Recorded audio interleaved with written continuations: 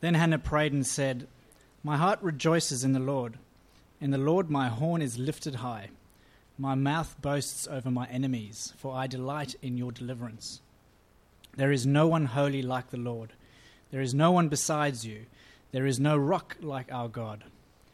Do not keep talking so proudly, or let your mouth speak such arrogance. For the Lord is a God who knows, and by him deeds are weighed. The bows of the warriors are broken, but those who stumbled are armed with strength. Those who were full hire themselves out for food, but those who were hungry hunger no more. She who was barren has borne several children, but she who has had many sons pines away. The Lord brings death and makes alive. He brings down to the grave and raises up. The Lord sends poverty and wealth. He humbles and he exalts. He raises the poor from the dust and lifts the needy from the ash heap. He seats them with princes and has them inherit a throne of honor. For the foundations of the earth are the Lord's. Upon them he has set the world. He will guard the feet of the saints, of his saints. But the wicked will be silenced in darkness. It is not by strength that one prevails. Those who oppose the Lord will be shattered. He will thunder against them from heaven. The Lord will judge the ends of the earth.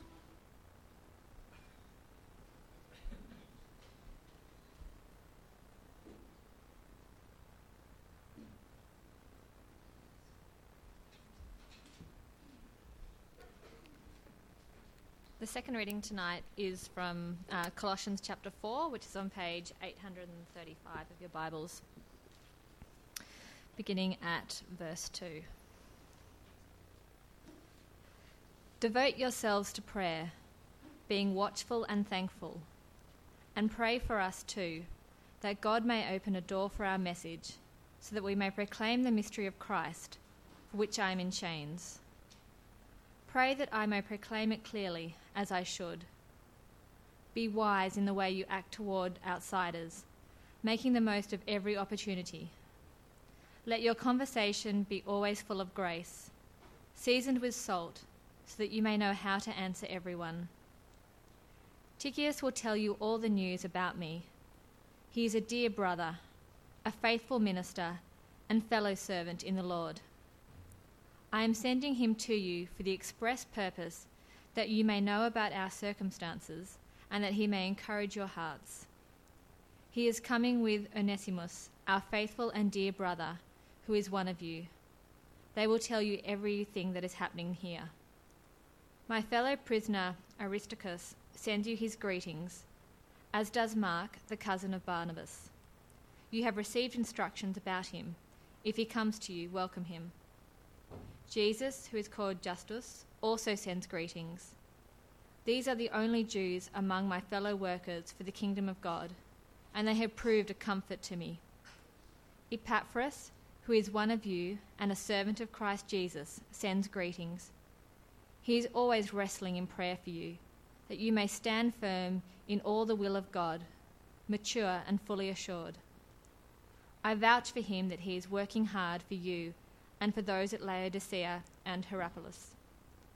Our dear friend Luke, the doctor, and Demas send greetings. Give my greetings to the brothers at Laodicea and to Nympha and the church in her house. After this letter has been read to you, see that it is also read in the church of the Laodiceans, and that you in turn read the letter from Laodicea. Tell Archippus, see to it that you complete the work you have received in the Lord. I, Paul, write this greeting in my own hand. Remember my chains. Grace be with you.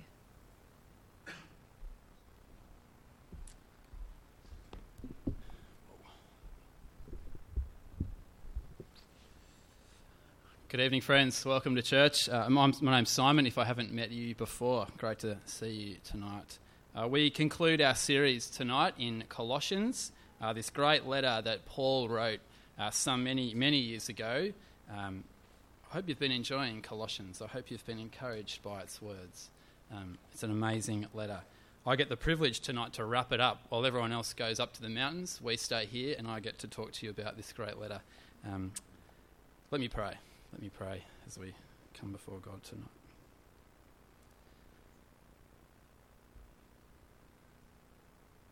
Heavenly Father, we praise you that you are our Creator. Father, you've created us wonderfully and fearfully. Father, we praise you that you've made us carefully and deliberately, each one of us here tonight. Father, we thank you that you created us to know you and to love you and to worship you. Father, we recognise that because of our sin, we haven't done that. But Father, we thank you that we who have come to know Jesus as our Lord and Saviour, the perfect sacrifice, now know you. And so, Father, as our good Father, please speak to us tonight. Father, by your words, encourage us. By your words, comfort us. By your word, inspire us to live for Jesus, to love like Jesus all the days that you give us in this place before we see you face to face. Father, please help me to speak powerfully and faithfully for the sake of your glory. Father, help us to listen for the sake of your glory, that we might leave here people who are devoted to prayer, devoted to sharing the good news of what you've done in our lives with people not yet part of our family here at church.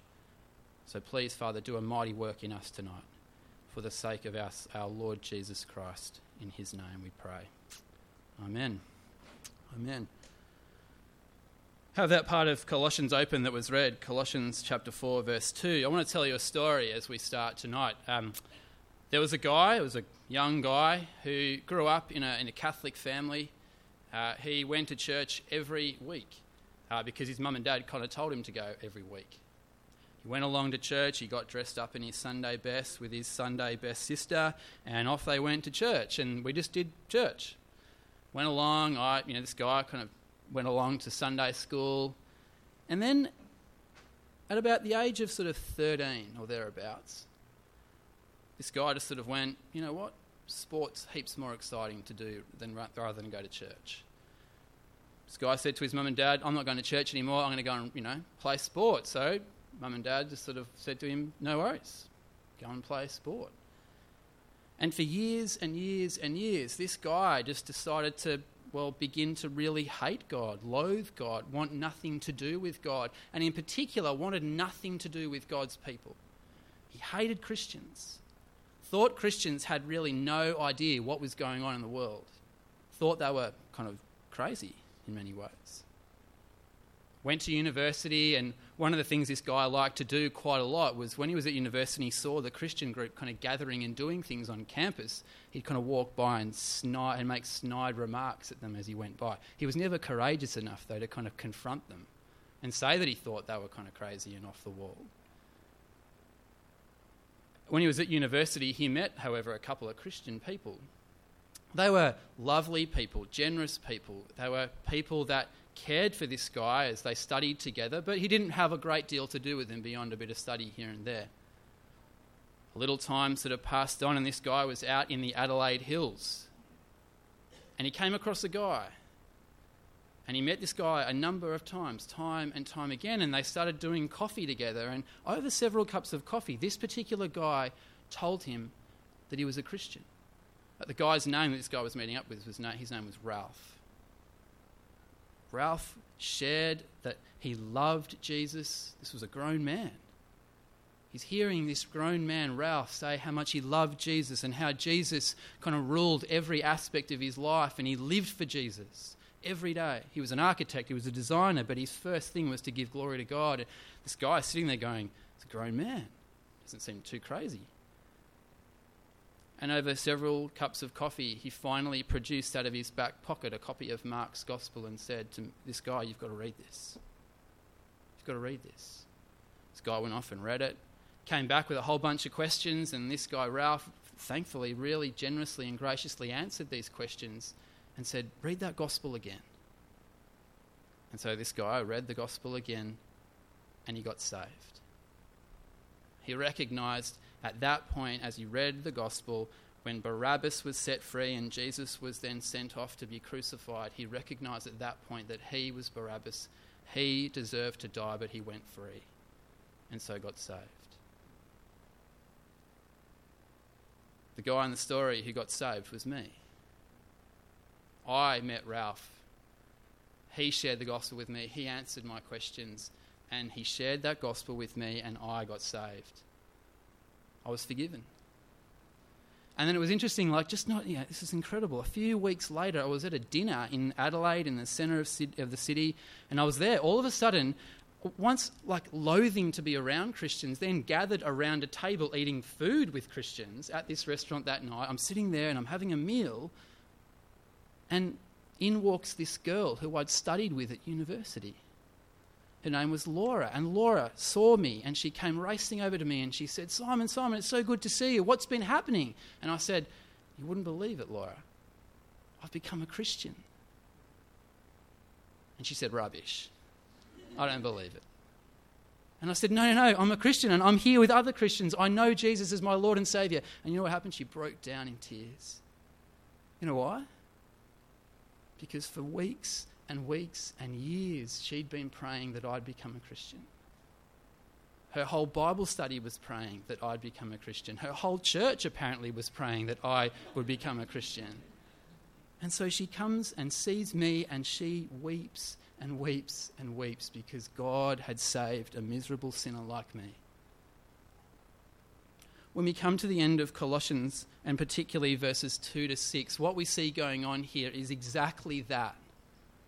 People praying to God that people would come to know God and be saved. And then we see Paul exhorting us to be people that speak about God to other people, such that they might be saved. The two big points that come out of our passage tonight, and we're going to particularly spend our time in chapter 4, verses 2 to 6. The two big points are that we are to be people who speak to God about people. We are to speak to God about people. And then secondly, we'll see that we are to speak to people about God. They are the two big points for tonight, if you're a note taker. And they come really from the two big imperatives, if you're into imperatives, that come in verse 2 and verse 5. Paul says in verse 2, devote yourselves. That's a command. Devote yourselves to prayer. And then in verse 5, be wise in the way you act. It's a command. Be wise in the way you interact with people who aren't yet Christians in the world. They're the two big points that we come to tonight.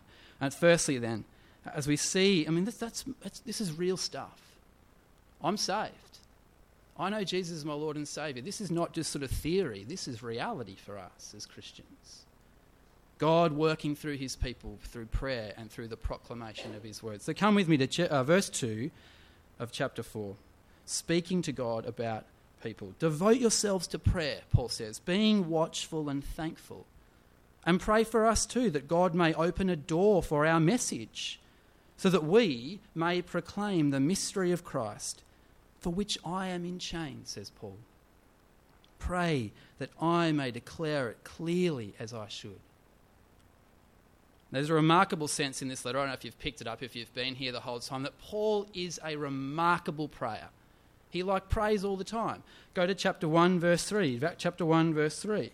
We always thank God, the Father of our Lord Jesus Christ. Chapter 1, verse 9. For this reason, ever since the day we heard about you, we've not stopped praying for you and asking God to fill you with the knowledge of his will through all spiritual wisdom and understanding. Paul is a remarkable prayer.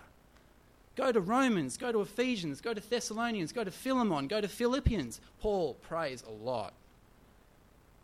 That's his speaking to God about people. I don't know if you picked it up in chapter 4, verse 12. Epaphras is kind of like the pastor of the church at Colossae. He kind of prays a lot too. Catch chapter 4, verse 12. Epaphras, who is one of you and a servant of Christ Jesus, he sends his greetings. Get this, he is always wrestling in prayer for you. Why? That you may stand firm in all the will of God, mature and fully assured. That's the praying of Epaphras. Now Paul turns to the Colossian prayers, and therefore by extension to you and me if you're a Christian and you pray. I've sort of a bit scared about talking about prayer at church sometimes, because I feel the minute I talk about prayer, you're automatically going, I don't pray very much. And you start feeling a bit guilty. You start feeling shame for not being a regular prayer, for not being, as Paul commands us, devoted to prayer. It's easy to stir a sensitive Christian conscience in this particular area. You know, you sort of automatically feel, I don't pray enough, I'm not a regular prayer. Oh my gosh, he's talking about prayer, and that's the one thing that I've been meaning to do for a long time, but it's just slipped off the agenda last week, the week before, the month before, and I can't remember the last time I prayed. And you feel guilty and you feel shame, and it's really easy for a preacher like me to play on that guilt, to manipulate you a little bit and make you feel so rubbish about the lack of prayer in your life that, well, either you start praying or you just go, I can never pray.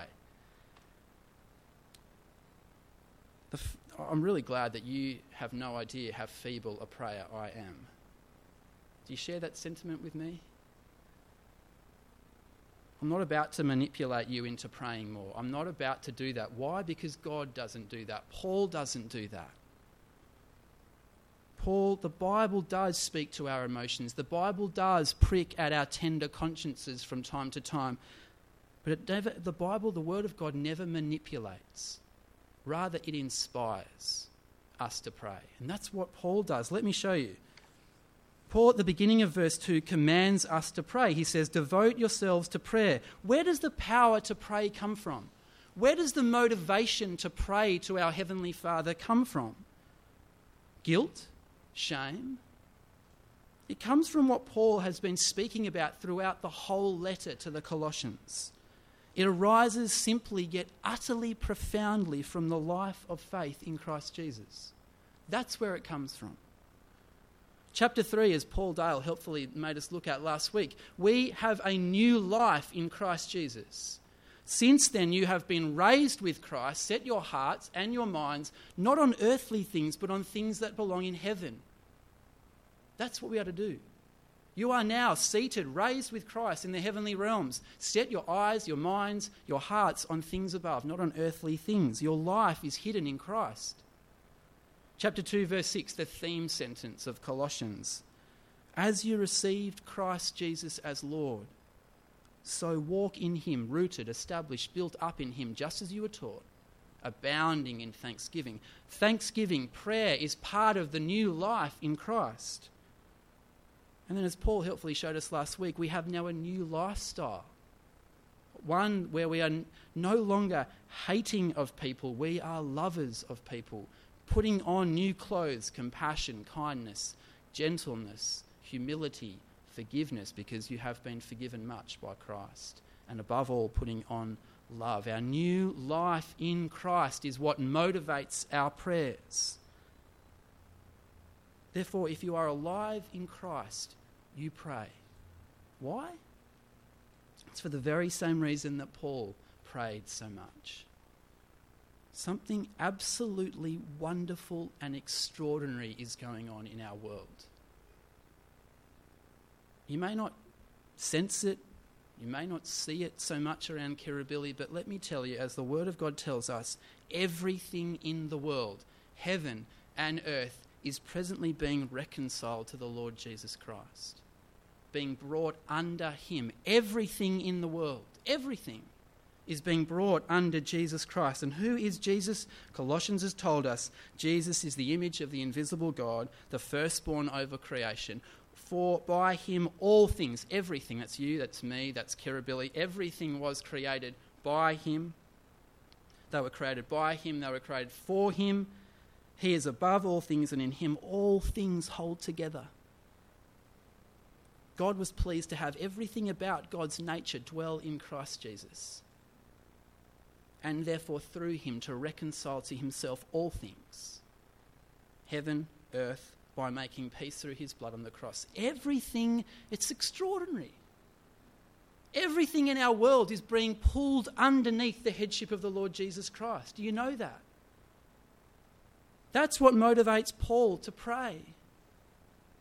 Through Christ Jesus, order is being restored. Order is being restored amidst chaos. Christ among the nations, the hope of glory. This is why Paul prayed, filled with the knowledge of God's will. God's will is that all things be brought under Jesus Christ. That's why he prays. Even us. Our minds, our hearts be brought underneath the headship of Jesus. Paul prayed because God is doing extraordinary work in the world through Jesus Christ, the centre of all things. He's doing amazing work in the lives of the Colossians, and I see it. He's doing amazing work in the lives of us, and we pray because of that. Order out of chaos, peace there where there was hostility, reconciliation where there was once massive alienation. God reconciled the Colossians. God reconciled Paul. He's reconciled many of you to his Son, the Lord Jesus Christ, and you are forgiven. And so Paul prays, we pray. God is doing an extraordinary thing in the world. Devote yourselves to prayer. Prayer is a characteristic of being alive in Christ. Prayer is a characteristic of the restored, reconciled, redeemed life in Christ Jesus. Prayer and peace go together. Have you noticed the enemies of God don't pray? I never prayed to God when I was an enemy of him. The alienated, the hostile don't pray to God. They shake their fist at God. But the reconciled, the redeemed, the restored pray to God that his will would be done, reconciling all things under the headship of Jesus. We devote ourselves to prayer. We speak to God about people. We speak to God about our world. Therefore, friends, prayer is not because we should feel guilty, because of shame. Friends, we've got to get our perspective right. Prayer is an invitation of the gospel.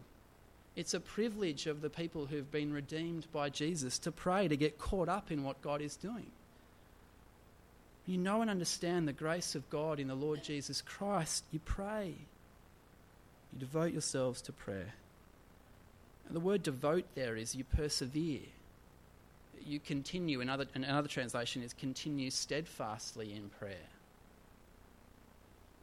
And you struggle with this, don't you? I know that you struggle with this. Well, how do I know you struggle with this? Because many of you tell me you struggle with this. You're not alone. I struggle with this. Sometimes my eyes are way too fixed on what's going on right before my feet. I don't see the great vision of what God is doing, but that's what motivates us to pray. Christ, the hope of glory among the nations. Reconciling all things to the feet of the Lord Jesus Christ. That's why we pray. A guy called Samuel Chadwick, there's a quote coming up on the screen, who was a Methodist preacher at the turn of the 20th century. Amazing guy, he struggled with prayer though. Listen to what he said. The one concern of the devil is to keep Christians from praying. He fears nothing from prayerless studies, prayerless work, or prayerless religion. He laughs at our toil, he mocks at our wisdom, but trembles when we pray. Why does the devil tremble when we pray? The devil wants nothing. He doesn't want anyone to come to the Lord Jesus Christ. He doesn't want anything to be reconciled to the Lord Jesus Christ. But when we pray, we engage in that great task of seeing all things reconciled to the Lord Jesus Christ, and so the devil trembles. Isn't that awesome? At the end of his life, even this great man, Samuel Chadwick, said, I wished I'd prayed more, even if I'd worked less. I wish I'd prayed more, even if I had worked less. Devote yourselves to prayer. The devil will tremble. Devil will tremble. Devote yourself to prayer, Paul says. And then he says, stay awake while you do it. Check it out. Devote yourself to prayer, being watchful, being alert. Wake up. Be alert to what is really going on in the world. Understand the times in which you live. You know what's the next greatest event to happen in world history? We've just had the London Olympics. We've ticked that one. Not really. The next greatest event in world history is the return of the Lord Jesus Christ, where everything, willingly or unwillingly, will be reconciled to Jesus, will be brought under his headship. Wake up. Understand the times in which you live. I read once of a group of guys called the Dorchester Gladiators. They were a little rugby team, veteran players on the south coast of England. A number of years ago, these Dorchester Gladiators decided to go on a rugby tour to Romania, of all places. A slight error in translation, however, as they were organising this trip, meant instead of playing against a side of similarly decrepit 50 to 60-year-olds, They found themselves in Bucharest, in the National Stadium, on national television, playing the Romanian national side. Check out what this relatively youthful 49-year-old Nigel Jones said. We started to get worried when our host asked us if we wanted to do a training session the night before. This is not exactly our style. So we did our pre-match build-up in the bar and didn't get to bed till 4 a.m. When the morning came, they started warming up professionally. We just stood around smoking, knowing we were in real trouble. Classic, isn't it? The Dorchester Gladiators just completely misunderstood the terms of engagement. They ended up seriously embarrassed, seriously disillusioned, seriously disorientated, and probably seriously injured at the same time. It's all too easy for us to be like this as Christians, isn't it? To misunderstand the times in which we live, so get carried away with what we're doing day to day that we miss what's really going on in the world. Paul writes, since you've been raised with Christ Jesus, set your minds and your hearts on things above, where you are seated with Christ. For when Christ appears, so too you will appear with him in glory. That shapes our prayers. Be alert, be watchful. Christ is coming. That's the next great event in salvation history. Wake up.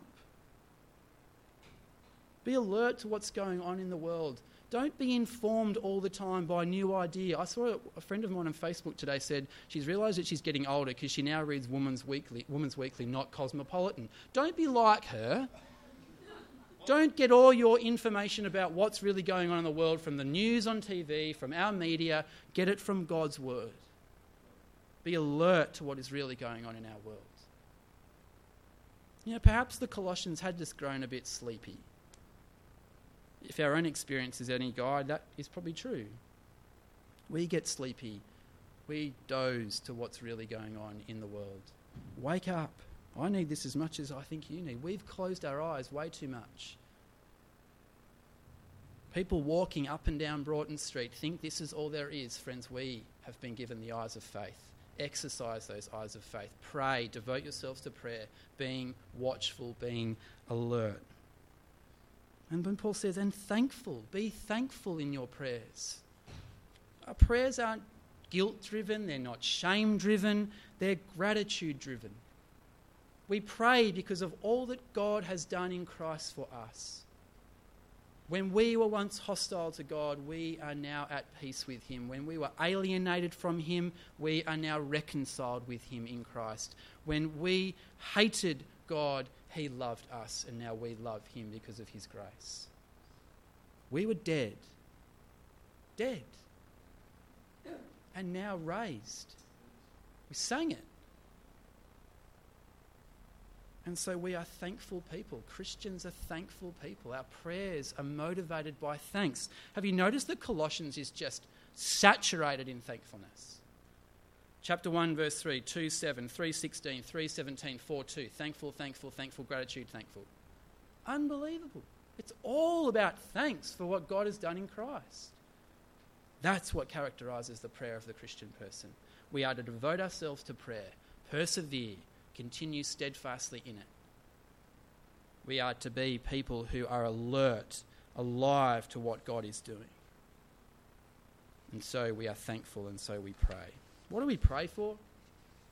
What's the content of our prayers? I mean, theoretically, as Christians, we have a Heavenly Father who wants to give us every good thing. We can pray for anything we want. He will give it to us according to his will for our lives. But Paul specifically says here, have a look with me, verse 3 and following. Paul says, pray for us too, that God may open a door for our message, so that we may proclaim the mystery of Christ. Paul says, for which I am in chains. Pray that I may proclaim it clearly, as I should. That is one of the most remarkable prayer requests I think I've ever read. We know that Paul was a remarkable prayer, but that is a remarkable prayer request, isn't it? There's Paul in chains. It means he's in prison. He's in prison in Rome for preaching the gospel, for making Christ known among the nations. What does he ask for? Oh, please pray for me that the rats would stop nibbling at my toes. Please pray that lobster gets onto the menu later on this week because, I'm not really enjoying the food around here. Please pray for an open jail door to come upon me. What does he pray for? Pray that a door be open for our message. Pray that the gospel may advance, even in our circumstances. An open door for the message. I don't think Paul was superhuman. He asked them at the end of the chapter, 4:18, I write with this greeting in my own hand, remember my chains. I don't think he's just kind of pretending it's not really happening. I think he's struggling. I think he's suffering indeed for the gospel. But what's on his heart is that the word of truth would go out, chapter 1, verse 5, and bear fruit in all things, that it would advance and people would get saved by the preaching of the gospel. That despite his suffering, there would be an open door for our message, he says. Pray for that he may declare the mystery of Christ, the secret hidden for ages but now open to all the nations, that Christ has come for the salvation of all who would believe in him.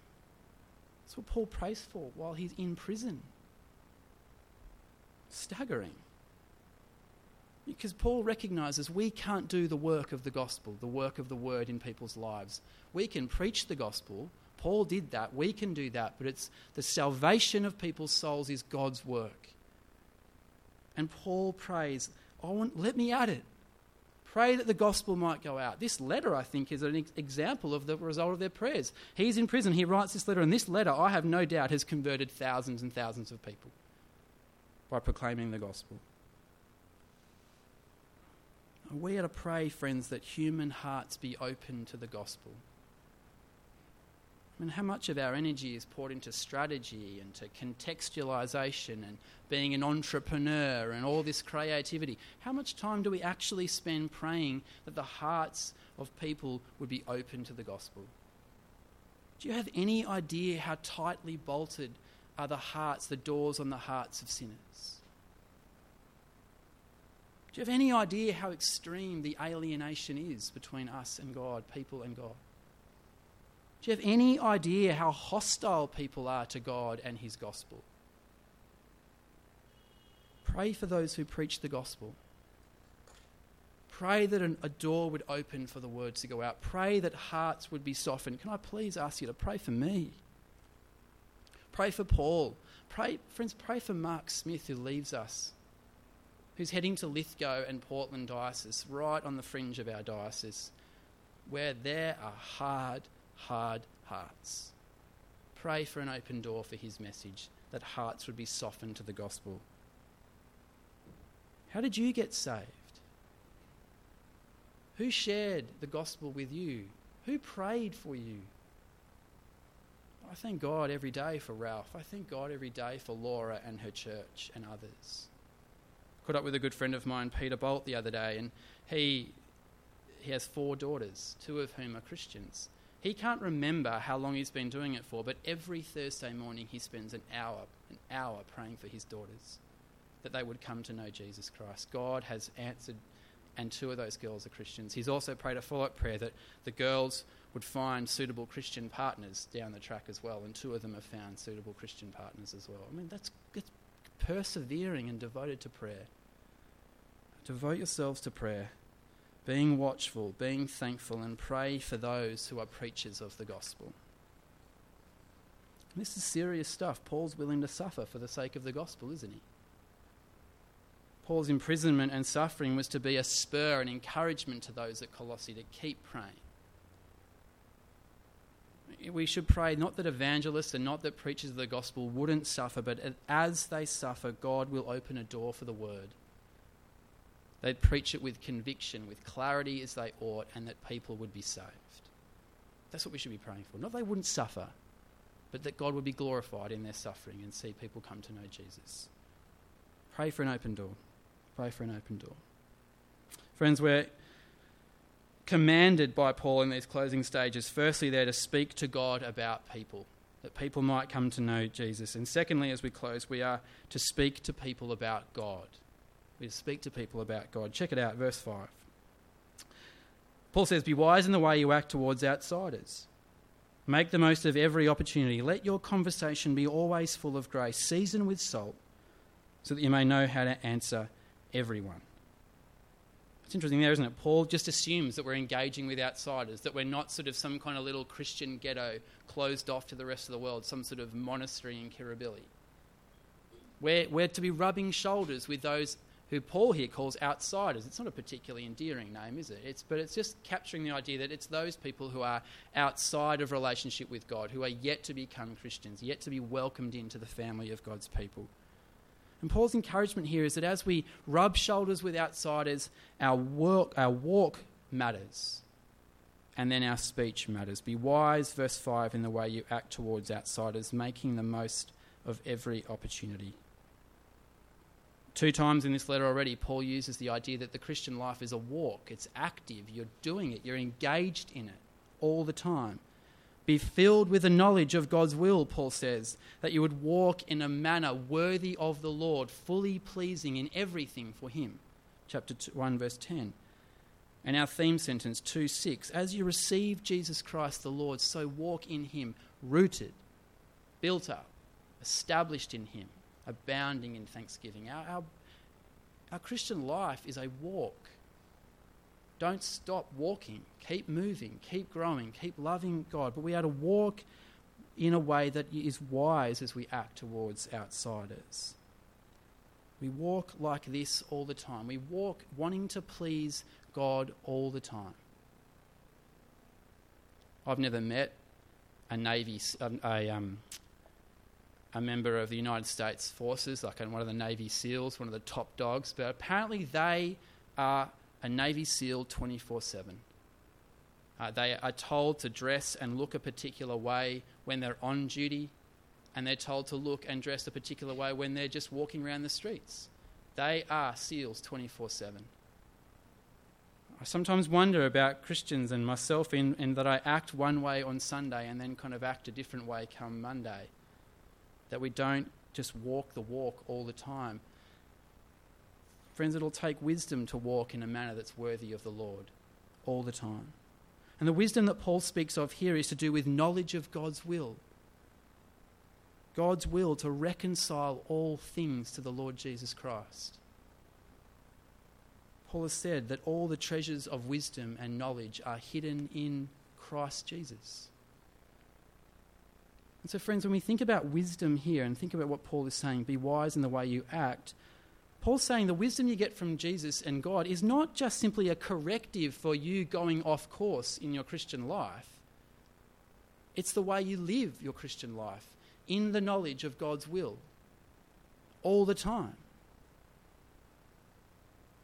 In your dealings with outsiders, in my dealings with outsiders, we are always pressured to conform to the way of the world. We're always pressured to win the approval, to be thought well of by those outsiders whom we deal with. Friends, we need all the wisdom we can get to live out our lives, our calling that is worthy to God, fully pleasing to him all the time. It'll take wisdom to walk in a manner fully pleasing to him 24/7. And acting wisely, do you notice there? Acting wisely will make you actually use the best, will actually make you use your time really well. Making the best use of your time, or as in our translation, make the most of every opportunity. Time is in short supply. Snap up the bargain like the bargain hunter on Boxing Day at David Jones. That's kind of the idea that's conveyed here. You're a bargain hunter, time is in short, it's not going to be there forever, so snap it up. Make the most of every opportunity you have. Time won't last forever. And again, your perspective needs to be the next big event on the horizon is the Lord Jesus' return. Make the most of every opportunity as they come. Act wisely, your behaviour matters. And I can't help but think here, as Paul says, make the most of every opportunity. He's just prayed, please pray for me that while I'm in chains, the gospel might go out. He wants that for Rome. I have no doubt he wants it for Colossae, and he wants it for us. Make the most of every opportunity that the message, the word of truth might go out amongst our world. Understand the times in which we live. And then Paul says in verse 6, he says, and be careful how you speak. How are we to speak to people about God? Verse 6, let your conversation always be full of grace, seasoned with salt, so that you may know how to answer everyone. Your answers to people should be gracious and salty. That's how you're to answer. Gracious not meaning just polite, always sort of, just being polite and things like that. I think what Paul is saying here in the context of the whole letter is that your speech needs to be just infused with the grace that you've received in the Lord Jesus Christ. Infused with the knowledge of the fact that you've been brought from darkness to light, from alienation to reconciliation, from hostility to peace. That's what's got to govern how you speak. Grace is the characteristic of how you act and how you speak. And you're meant to be kind of salty. Oh, note there also, Paul says, let your conversation be always full of grace.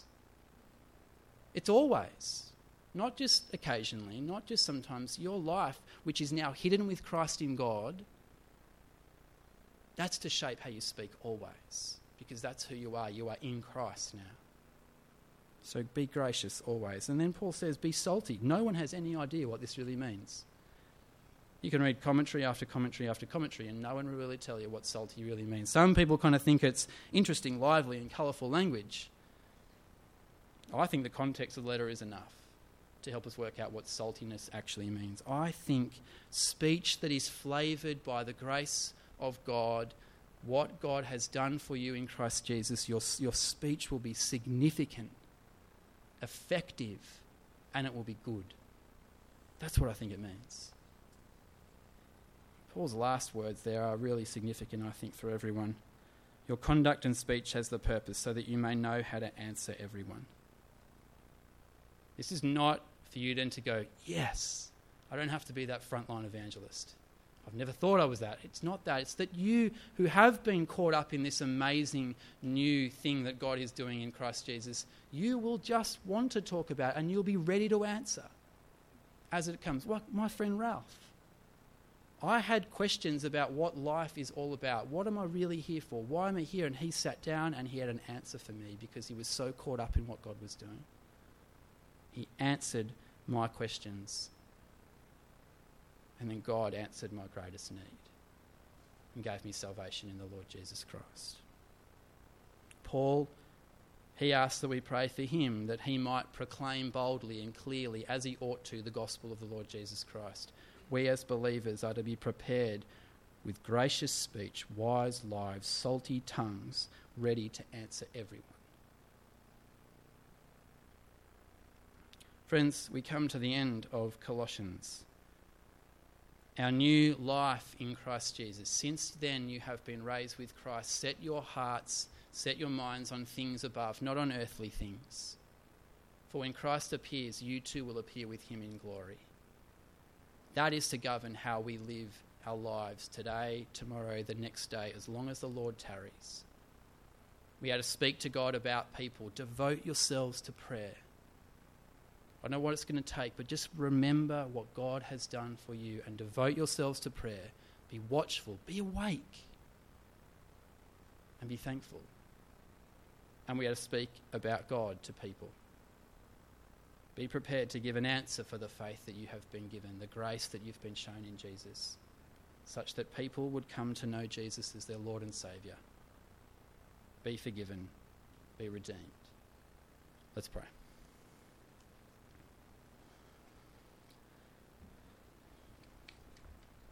Father, as we just sit here now, why don't we just bring to our minds and our hearts those whom we love, those whom we love dearly who don't yet know you as Lord.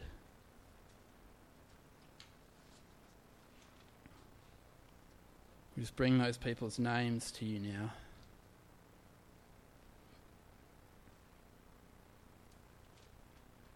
Father, we pray for them this night. We pray that those people we've just committed to you, Father, would come from alienation to reconciliation, would no longer be hostile to you, but would receive the peace you give them through the blood of the Lord Jesus. Father, we pray that those people would come from death to life. And so, Father, we pray that someone would speak the gospel to them, We pray that someone would be willing to answer their questions about what life is really about and direct their attention to the Lord Jesus. And Father, in light of that, we just pray for our whole area. We pray for Kirribilli, for Lavender Bay, for Waverton, for McMahon's Point. Father, we pray that these people in our area would come to know Jesus. And Father, I pray for myself and I pray for all of us here tonight who call you Father. Father, we pray that you would help us to be people who are devoted to prayer. Father, help us to wake up, to re-engage with your great mission, to see all things reconciled under the Lord Jesus Christ. Father, help us each here tonight to find our place in that. And Father, may you be glorified through it. May we just be astonished at the number of people you save and you bring into the kingdom of the light, the Son you love. And Father, it's in his glorious name that we pray all these things. Amen. Amen.